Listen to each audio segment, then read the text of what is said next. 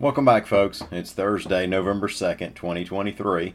Let's talk about Tuberville's fellow Republicans, alcohol at Auburn, and the passing of the owner of a really big, really popular pumpkin patch. My name's Ike Morgan, and we are down in Alabama.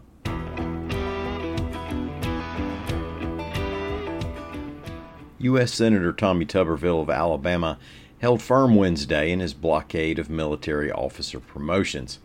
Now, after previously indicating that the Senate could confirm nominees individually rather than en masse, on Wednesday he objected to and stopped 61 nominations that fellow Republicans wanted confirmed individually, reports AL.com's Howard Koplowitz. Now, he's doing this to try to force the Defense Department to reverse a policy on reimbursing service members and families who travel for abortions. On Wednesday, several Republicans said they agreed with Tuberville in opposing the policy, but a few are showing their growing exasperation with Tuberville's tactic.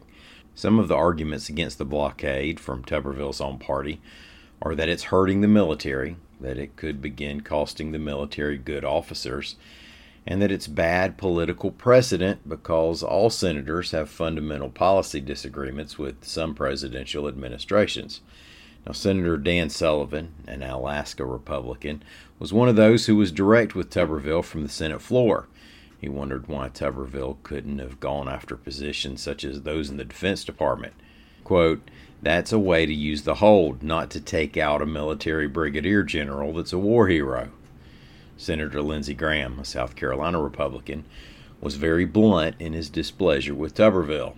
After Tuberville objected to a vote on a two-star general for promotion to Deputy Commander of the Air Force, an angry Graham addressed the Alabama senator. Quote, "You just denied this lady a promotion. You did that." Nearly 400 nominations are being held up. Auburn University has become the last school in the Southeastern Conference to allow alcohol sales at sports events, reports AL.com's Matt Cohen. The venue was Neville Arena during Wednesday night's men's basketball exhibition against AUM. Available for purchase were various beers, seltzers, and canned wine at concessions throughout the arena. Now, I've heard canned wine pairs well with nachos, and don't forget your straw.